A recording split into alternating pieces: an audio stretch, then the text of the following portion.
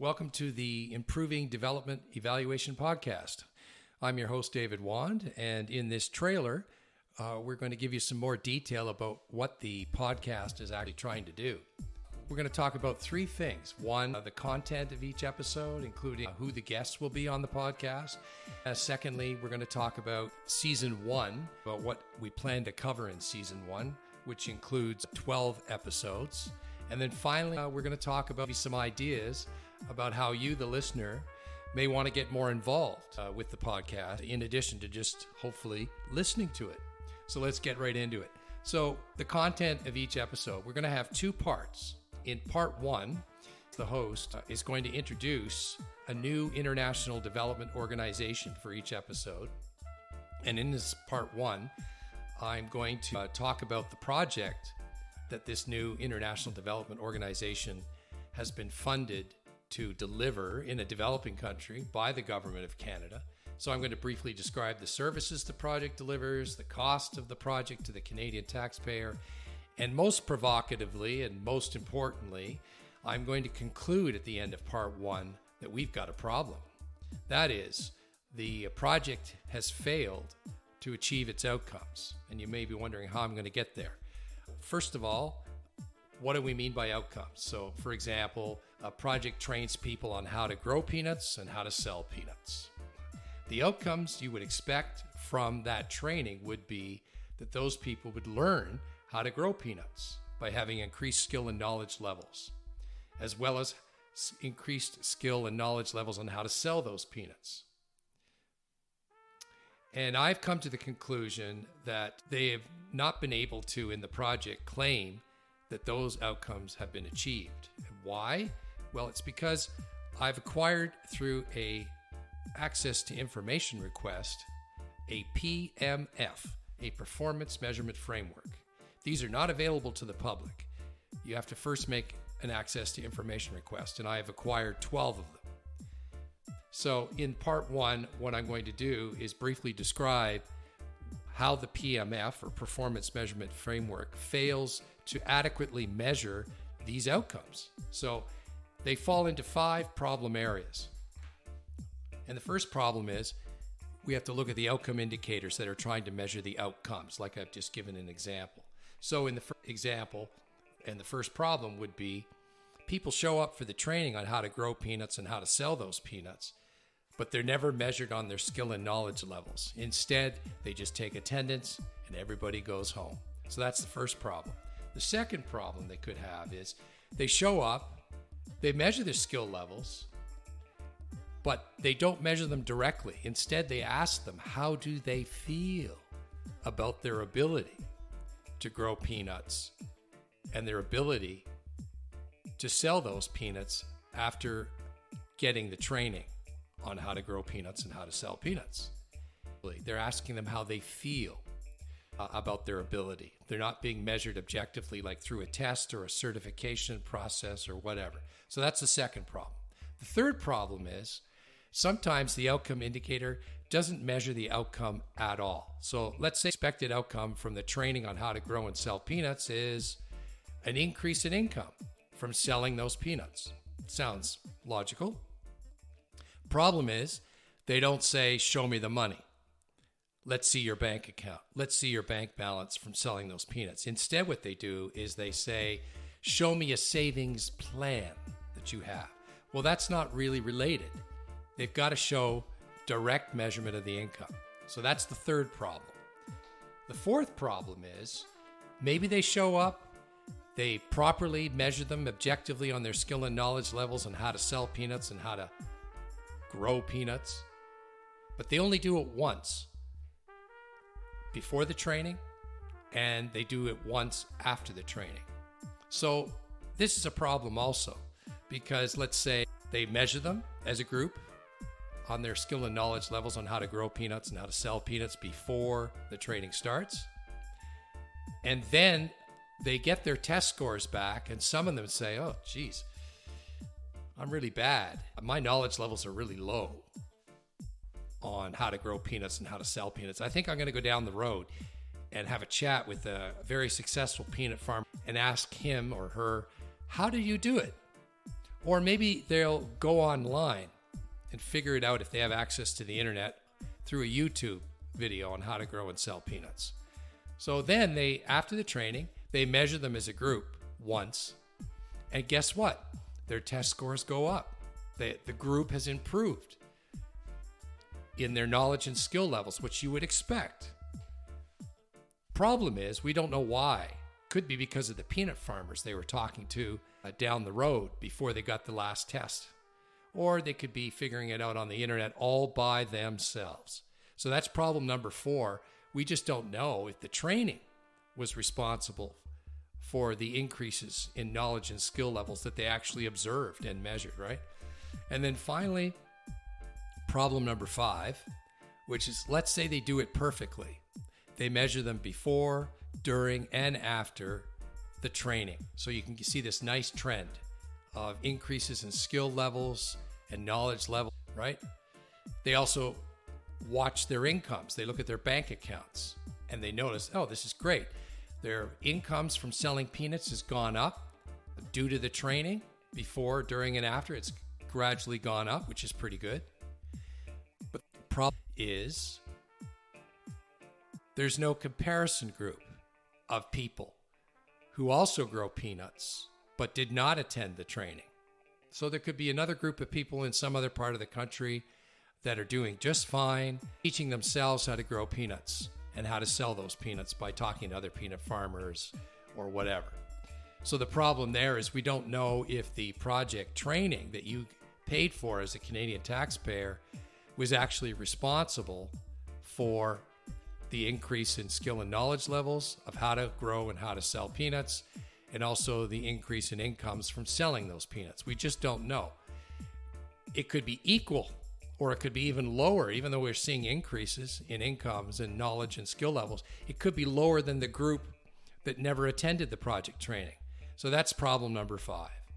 So the podcast is going to focus in part 1 on a summary of those problems for the indicators, for the performance measurement framework, and where they fall.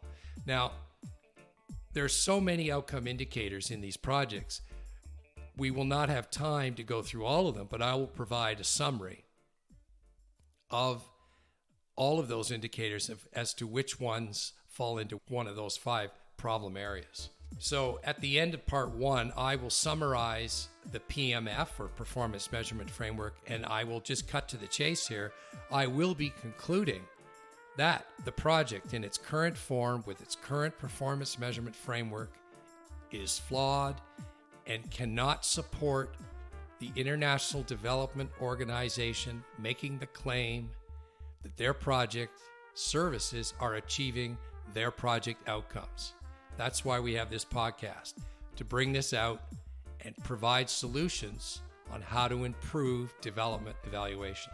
So at the very end of part 1, I'm also going to invite the International Development Organization to attend part 2 of the podcast, where they will respond to this critique. But this is only a starting point for me as the host. I also will be inviting in part 2 on the podcast at least 1 and possibly 2 evaluation experts to also respond to my critique and provide alternatives to how to improve the evaluation of the project. In part 2, it will take about 40 minutes, so we won't be able to go through all of the outcome indicators, but we hopefully will be able to select a few from each of the outcomes of the project. Usually these projects have 5 or 6 outcomes, and then for each outcome they have 2 or 3 indicators. We'll probably just have to pick a few of them and go through them to make sure we cover all of the outcomes. And at the end of part 2, we're going to answer the following question. The host, that's me, and the evaluation experts, and that is the question: is the project in its current form with its current performance measurement framework, which they are required to follow and develop before they get funding from the Government of Canada, is it adequate for the International Development Organization to make the claim that the project is achieving its outcomes? My answer right now is no. There may be a few of those 12 organizations that you'll see in season 1 where maybe some of the indicators get it right. but most of them fall into one of those 5 problem areas. And for each episode, I'm going to post on a website the project's performance measurement framework, as well as a summary of how each of the outcome indicators in that performance measurement framework falls into one of those 5 problem areas. So just to recap, in part 2 of the episode, I will be encouraging the International Development Organization to respond to my critique, which includes offering alternative solutions to this problem of how to improve their evaluation of their project. The idea is to get a discussion going about how to improve development evaluation. So you might be wondering what we plan to cover in season 1. Like I mentioned, we have 12 episodes introducing 12 international development organizations, each one having a project along with its performance measurement framework. And so these projects, their cost to the Canadian taxpayer, all 12 of them, is around $177 million. What sort of services are these projects delivering? Well, some of the projects we'll be covering focus a lot on training. How to grow peanuts, how to tutor midwives, how to change men's attitudes to support women's rights and equality, and raising awareness on accessing reproductive health services and gender-based violence services. These projects are being delivered in West Africa, in particular Ghana, Ivory Coast, Senegal, Burkina Faso, and in East Africa, in Somalia, South Sudan, Tanzania, and Kenya, as well as in Asia, Bangladesh, and Vietnam. And finally, you may be wondering, okay, you're going to listen to the podcast, hopefully, but in addition to that, you may want to get a bit more involved. As you can sense from the podcast, there's a bit of advocacy involved, where we're trying to advocate for improvements in development evaluation. The government of Canada spends over $4 billion a year on development projects all around the world. You may want to send me an email regarding this podcast, your comments and suggestions on how the podcast can be improved. My email address is evaluatecanadaaid@gmail.com. And finally, I'm always looking for evaluation experts who may wish to be on the evaluation panel in the podcast, part 2. And you can email me, and I will be happy to send you the performance measurement frameworks for season 1. We've got 4 already booked with evaluation experts, but I can send you the remaining 8 performance measurement frameworks. And for season 2, we will be getting an additional 5 performance measurement frameworks. And if you're really interested and you want a particular project for us to look at on the podcast, you can go to your search engine and enter Global Affairs Canada Project Browser. And up will come the platform where all of the projects, thousands of them, are listed. And you can select a particular project that you have an interest in. And you will notice that even though there's a project browser, there's no performance measurement framework. It's not available. And so ideally what we want to see is that performance measurement framework available on the project browser platform, as well as the international development organizations putting their performance measurement framework for each of their projects on their websites. Ideally, both the blank ones that we're discussing on the podcast, but as well the data that comes in on the outcome indicators that they've listed. The irony, of course, is, as you may have figured this out, is from this podcast, most of those outcome indicators are flawed. So it wouldn't be very useful to use the data coming in from those outcome indicators. As the saying goes, garbage in, garbage out. And that's the big issue that I am trying to raise in this podcast. I look forward to hearing from you. Thank you for your time. Goodbye.